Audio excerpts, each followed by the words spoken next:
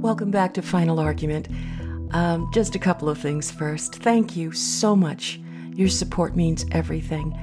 And I hope you'll consider becoming a member by going to raygrecar.com for a one-time fee of $19.99. I'm going to put you deeper inside the case file, and you're going to be able to see documents from the investigation that was done into Ray Gricar's disappearance. They're so revealing. This is episode 4, The Women in Ray Gricar's Life. Why is this important? What was so special about them? How does it all fit in to his disappearance? Let's go.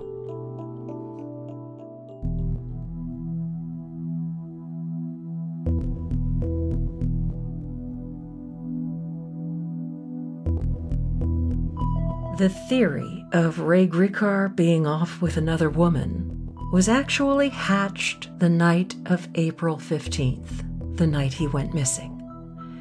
It was at a hunting and fishing camp outside of Bellefonte, near the village of Milesburg. Bellefonte police officers were there, along with some of their buddies. This was the first weekend of fishing season in Pennsylvania. So they all got together, and they sat outside near the banks of Spring Creek that night, where there was a lot of whiskey and beer flowing freely. One of those officers told me that another cop's cell phone rang, and he answered it. It was Patty Fornicola calling, and she said that Ray hadn't come home that night. What Patty didn't know is that they were all too drunk to grasp the seriousness of the situation. And instead, the officer that answered her call held his hand over the phone and told them all to shut up and stop laughing. He told her to call 911 and report it. The officer that told me this story said, looking back on it, he wished he had known that night that something wasn't right. After Patty hung up, they all had another good laugh about Ray being off with another woman and how he was going to catch hell when he came home. But do you think these cops really knew him? I mean, to say he was off with a woman? Bellefonte is a small town, and no DA as high profile as Ray Gricar was going to be able to keep that kind of reputation a secret for very long. And that's because there was no secret to keep. Ray Gricar had been married and divorced twice. His first marriage was to Barbara Gray, who was a professor at Penn State. That lasted 22 years, and early into their marriage, they adopted a baby and named her Laura. By the time he vanished in 2005, Laura was an adult. He supported her throughout her life in many ways, and even after she had become an emancipated adult, she and her father still had a joint checking account. What does that tell you? I wonder, do you think he trusted the world the way he trusted Laura? And you know, there was a steadfast rule at the courthouse that whatever Mr. Gricar was doing, if his daughter Laura called, he had to be located and told immediately so he could take her call. Failure to get Gricar to the phone when Laura was calling would mean a bit of a dressing down by him. Someone told me once he was in the middle of a capital murder case, in trial, in front of a judge and jury, and the bailiff walked over and slipped him a piece of paper. They said he looked down at it, calmly folded it, put it in his breast pocket of his suit, and then he asked the judge for a recess. And he walked out of the courtroom to take her call. He did that to judges? Was he hyper-vigilant because he worked on capital murder cases? I mean, she could be collateral damage.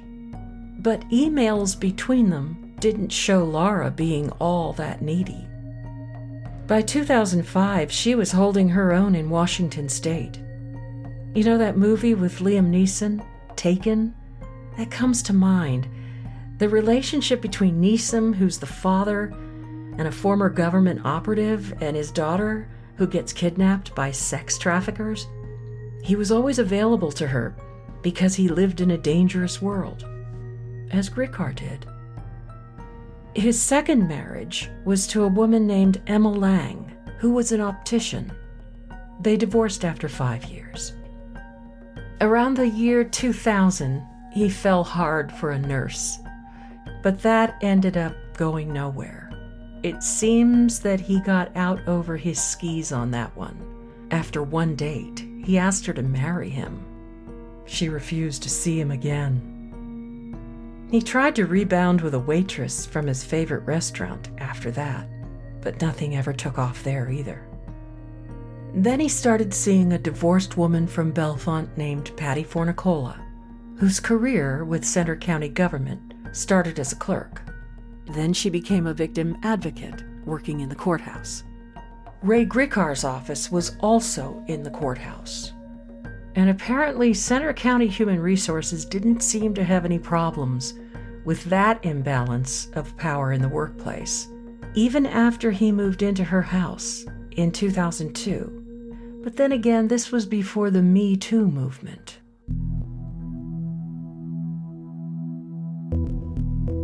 I studied their work emails. They were always professional. You would never have known these two were lovers, even with their personal banter back and forth. It was always short and friendly, sometimes a little cheeky. He emailed her one day just before he went missing. He said that his dog misses her. And you know he wasn't talking about their dog, Honey. She sent him an email back that says, "I know."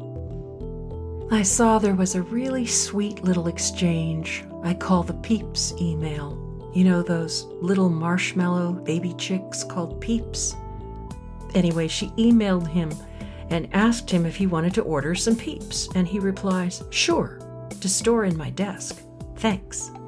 She sends him an email one day telling him he has 188 days left before he retires, minus vacation time. And he replied, "Too many, but thank you very much." And then another short exchange is from him, telling her that the weather is perfect for them to have a drink at their favorite bar after work. And she accepts. If you think about it, they were conversing on county-issued computers. So they were being careful to keep things on a very professional basis. And then there were the emails about Ray's Mini Cooper. And here's where we get into those strange details again, okay? Patty would email Ray to ask him if she could have the key to the car so she could go somewhere. Things like, "May I take the car this afternoon? May I use the car this Saturday?" But here's the thing. The car was registered in Patty Fornicola's name. I mean, her initials were on the license plate. She owned her own car, but she also owned the Mini Cooper that Ray Gricar drove. So I began to wonder, as I studied these emails, why did she have to ask permission to use the Mini Cooper? Don't you find this odd? Let's put a pin in this, okay? You know, Patty and Ray had a lot in common. They were both divorced. They were around the same age. They never married, but they were happy together. As for the women in his life, she understood and supported his close relationship with his grown-up daughter, Laura. And she didn't seem to have a problem with Ray keeping in touch on a professional basis with a woman named Barbara Petito. He wrote a glowing 3-page letter of recommendation for Barbara back in 1990 when Petito was trying to obtain a fellowship in law at Yale University. I've talked to friends who practice law, and they said a 3-page letter in this case was really going the extra mile.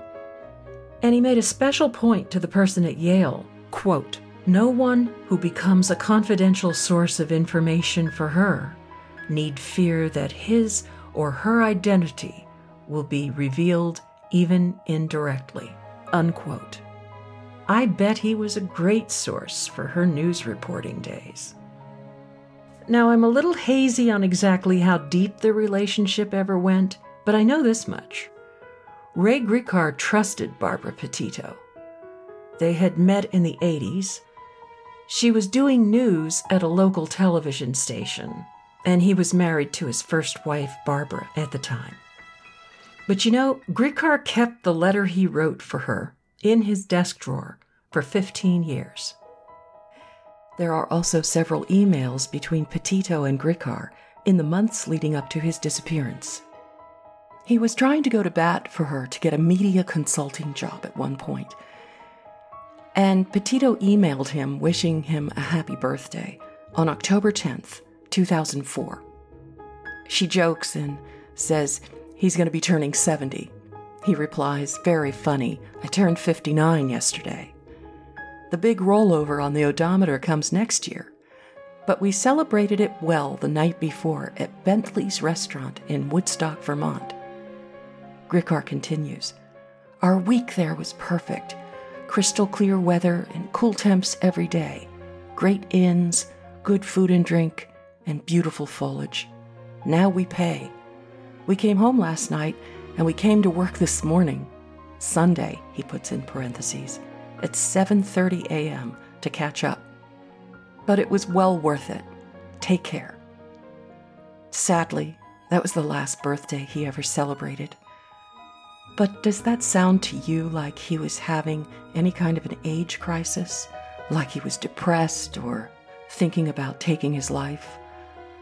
Does this sound like someone who's really down in the dumps and wants to quit? But that letter of recommendation he wrote for her back in 1990 was in his desk in a file which also held his divorce decree from Barbara Gray. And get this, the two Barbara files, as I call them, were like bookmarks for the autopsy and toxicology reports of his brother Roy's suicide when his brother jumped off a bridge in Ohio in 1996. Do you find that to be a strange trio of paperwork to have together in one file folder? A glowing letter of recommendation, a divorce decree, and an autopsy report for your brother? By 2005, Petito had come very far from her days in TV news.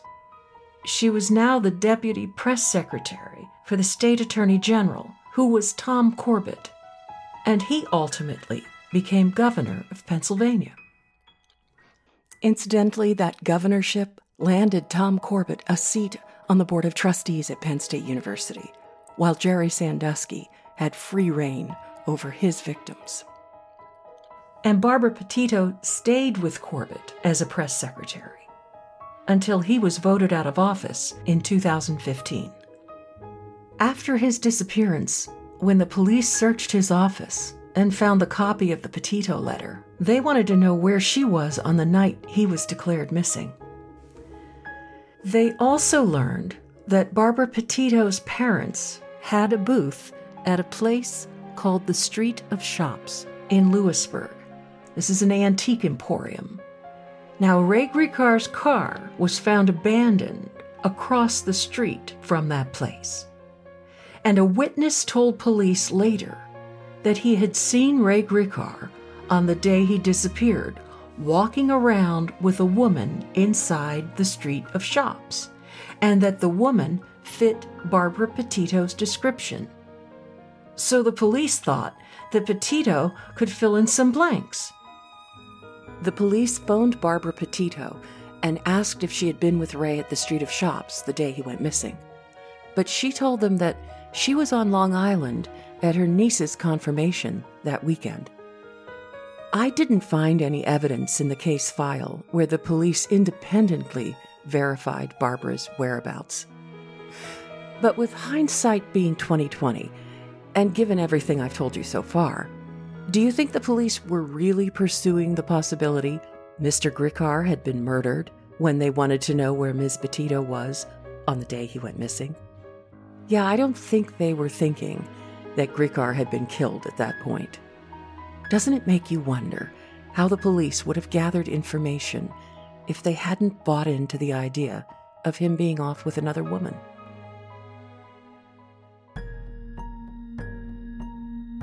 Over the course of my investigation, I spoke with witnesses who said they saw Ray Gricar on the day he went missing.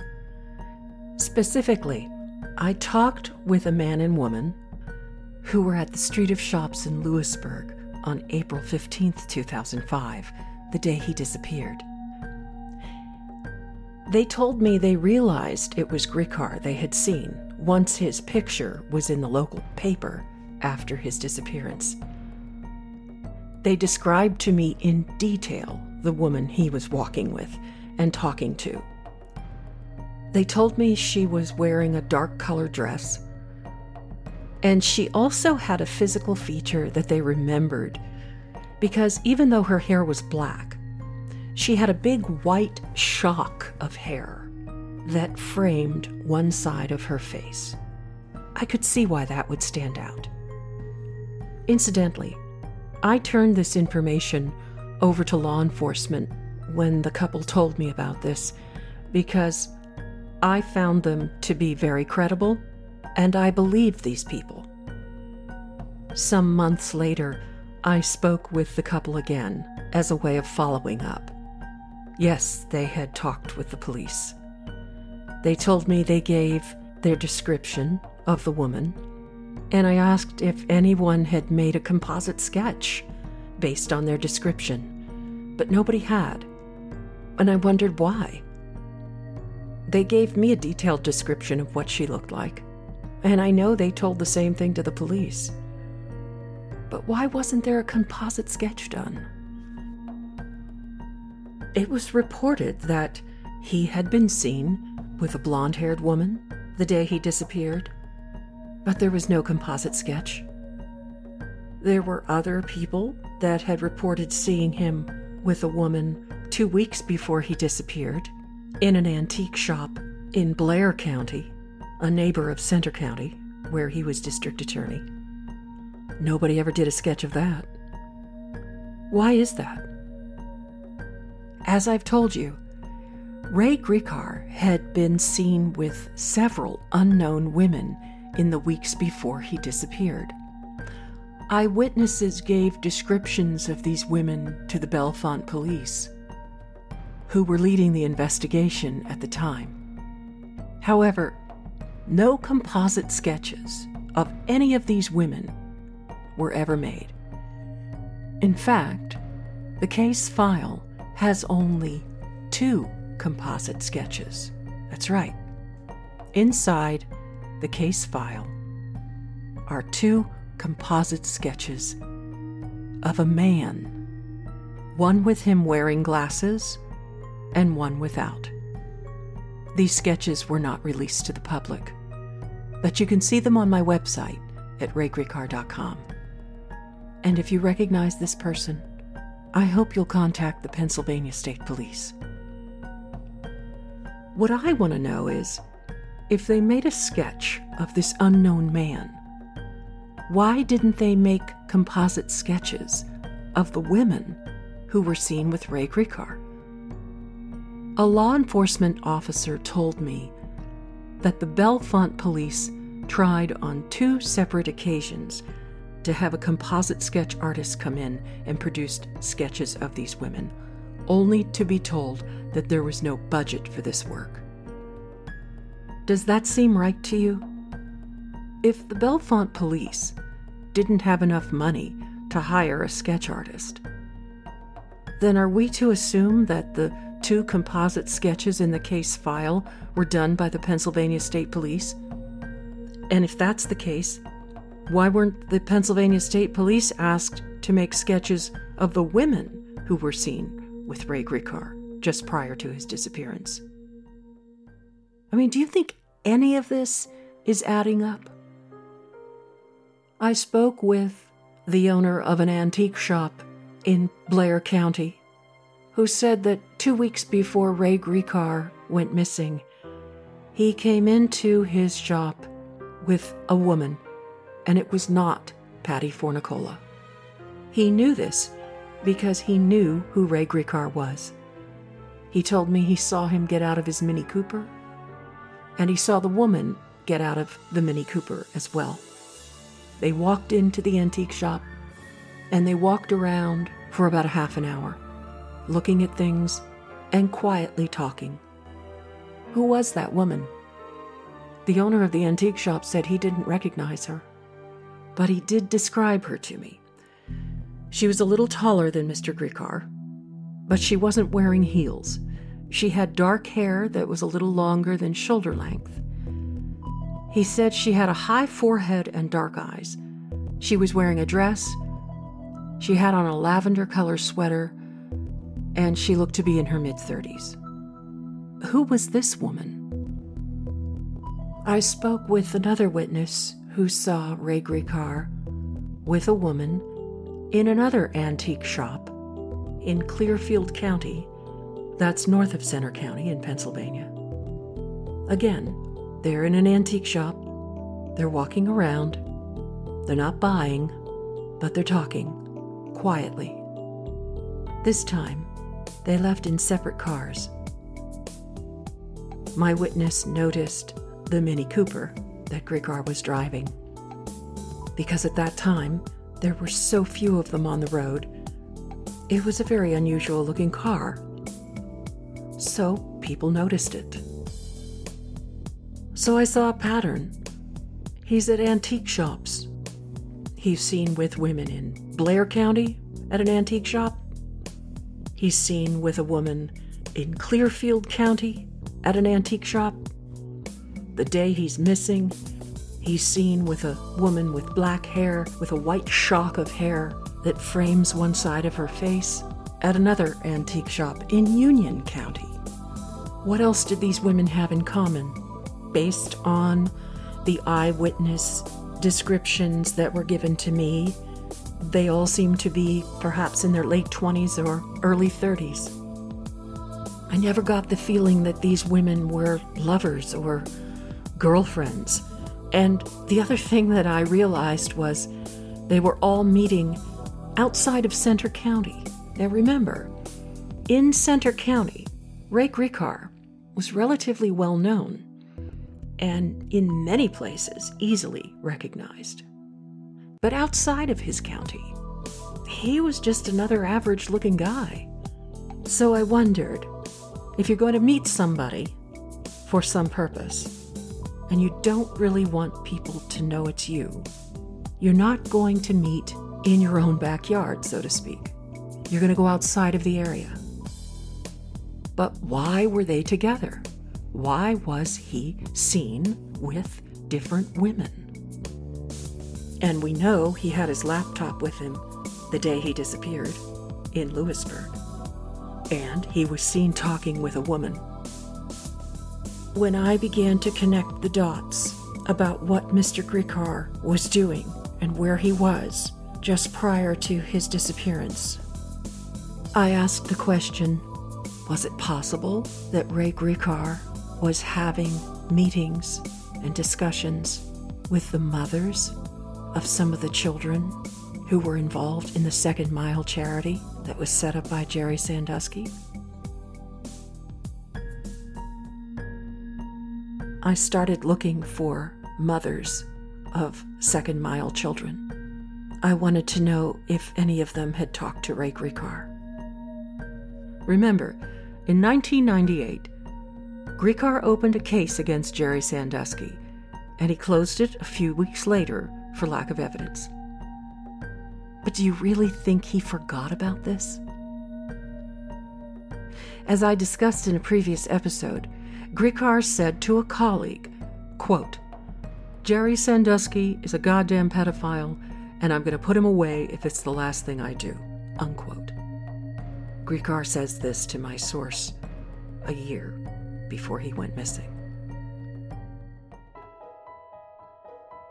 In 2009, a grand jury investigating the allegations of sexual child abuse by Jerry Sandusky was impaneled and heard testimony from multiple children with the support of their mothers. Now let me ask you this. Do you think it's possible that in 2005, when Ray Gricar disappeared, he may have already found enough mothers of children who were willing to talk to him. And furthermore, was he closer to being able to impanel his own grand jury into Mr. Sandusky and perhaps other players? Given everything I've told you about what a methodical prosecutor Gricar was, doesn't it stand to reason that if he was building a case against Jerry Sandusky, he would need to find and talk to the mothers first? Because the children that Jerry Sandusky was raping were all minors. And since many of the children enrolled in the Second Mile organization came from broken homes, and they were usually in the primary custody of their mothers, don't you think it's possible that Ray Gricar found and talked to several women about possible abuse of their children? The 2009 grand jury clearly showed that these women were out there. Did you know that over 100,000 children passed through the Second Mile organization? That's a lot of kids. That's a lot of mothers. That's a lot of women. Yes, Mr. Gricar was meeting with several women, but none of them ever came forward. Do you think it's because those women were scared? Are they still scared? Remember, the truth is out there. Now, you can say, he was probably having affairs. I don't think that adds up. I went through his credit card statements and bank account records. There are no unexplained charges for dinners or lunches. There are no unexplained charges for overnight stays. In fact, the case file, where these documents are, show that the police searched the registration lists from hotels, B&Bs, and inns from all around the region, from both before and after he disappeared. And they found no record of him staying at any of these places. The police even took it a step further and showed Gricar's picture to the proprietors of these inns and hotels, in case he was using an assumed name. But no one recognized him. I mean, the bottom line is, Ray Gricar wasn't out there having affairs. He wasn't shacking up in hotels. But he was most definitely talking to women. And all of those women never came forward. Why is that? What are they afraid of? And were they all Second Mile mothers? Or in the end, were there a couple of those women who were pretending to be Second Mile mothers? Before he disappeared, the powers that be knew what he was up to, and they knew he had to be stopped. What better way than to have a couple of women pose as Second Mile mothers? All of these women were seeing him outside of Center County, where he was really relatively unknown, if not completely unknown. And if he was meeting with Second Mile mothers, were they giving him the information that he needed so that he could take another run at Jerry Sandusky? Remember, in 1998, he didn't have enough evidence to prosecute him. But by April 15th, 2005, Gricar had been seen with different women outside of the county, always in antique shops. And I asked myself again, were they Second Mile mothers? And is it possible that one of these women may have said something to someone inadvertently, and it got back to the wrong ears and to the people that had the motive and the means to make Mr. Gricar disappear? Was this why Patty Fornicola always had to ask permission to use the Mini Cooper, even though it was registered in her name and she owned the car? Was she asking permission because Ray Gricar needed that car for a specific reason? In other words, here's a possible scenario. Say you're Ray Gricar. You're building a case against this monster. You know this thing goes deeper than just one man. I mean, we all know that now. But let's just say you're quietly and methodically building a case against Jerry Sandusky. Now remember, in 1998, you only had one mother who came forward. But by 2005, you have already met with several second-mile mothers, and they are giving you information. And you are recording this all on your county-issued laptop computer if you're Ray Gricar. And you know that this could be a very dangerous thing to be doing if you're a second-mile mother. You're probably scared of what might happen if you come forward. You go to the one person that you can trust, and that's Ray Gricar, the Centre County DA. But he's not going to meet you at his offices in the Centre County Courthouse. So meetings are set up outside of Centre County, at antique shops. We know Gricar went to antique shops. He was a collector of old cameras and tin soldiers. It wouldn't be unusual for him to be seen at an antique shop. If by some chance someone did recognize him in another county. And just to make sure that you were talking to the Centre County DA, maybe Mr. Gricar said, "Look, I'm 5'10", brown hair, I'm going to be wearing khaki pants, a blue jacket, and you'll know me because I'm driving a Mini Cooper. It's a car that looks like something that might have been put together if Queen Elizabeth and Ringo Starr decided to design an automobile. They would have come up with something that looked like the Mini Cooper. It's red and white. The license plate says PFO. So if you see that car with that license plate, you'll know it's me, the Centre County DA, and you'll know it's safe to talk with me." Is it possible that one of them talked about it to someone? Or is it possible that one of these women were seen talking to the Centre County District Attorney? And that's when the wheels were set into motion. Gricar is getting too close. According to a statement that Patty Fornicola gave to the police, she said the next day started as usual. Ray told her he was not going into work. Patty, however, left for work around 7:45 a.m. Ray called her around 11:30 that morning to say that he was on Route 192 and was not going to make it home in time to let Honey out. Patty told him that she would do it. He said, "I love you," and she said, "I love you too." That was the last time Patty and Ray spoke to each other. After letting Honey out and taking care of some personal business, Patty went back to work. At this point, she said in her statement to the police, quote, "When I arrived home at 5, I expected Ray to be there. He wasn't. So I went to the gym and thought he might be home by 6. He wasn't. I then thought maybe he would be home by 7. He wasn't. I tried calling him on his cell phone, but it went directly to voicemail. I kept calling and leaving messages. Sometime after 8, I called my brother Tom and told him that I was getting worried. He said maybe Ray just needed to be alone for a while.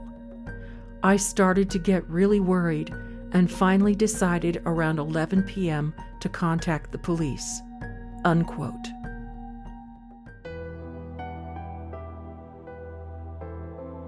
So while Patty was making her frantic 911 call to report that Ray had not come home, The cops and their friends, they went back to their booze and their mindless assumptions about him being off with another woman, when in fact, at that point, he was probably already dead.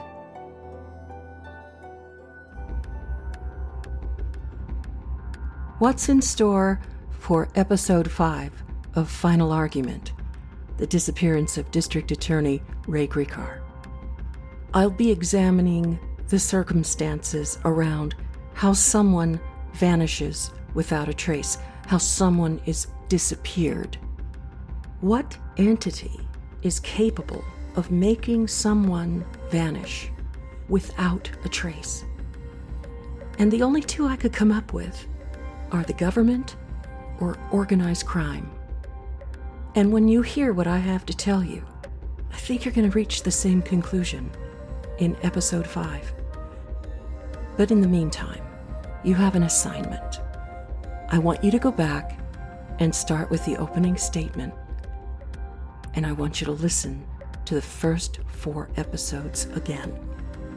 Because throughout those episodes, I have little Easter eggs, as they're called, and they're planted all over. It's the kind of thing where you have to hear it a couple of times before you start really picking up all of the clues that I am laying down as I make my case for why a grand jury investigation needs to be called. Trust me, I'm giving you all of the information that you will need to figure this out, just the way I did. Thanks again for listening to this podcast, and check us out at raygricar.com, where you can buy an exclusive membership. It helps pay the bills to put this on, and a portion of all proceeds are donated to the National Center for Victims of Crime. Thanks again for listening, and take care.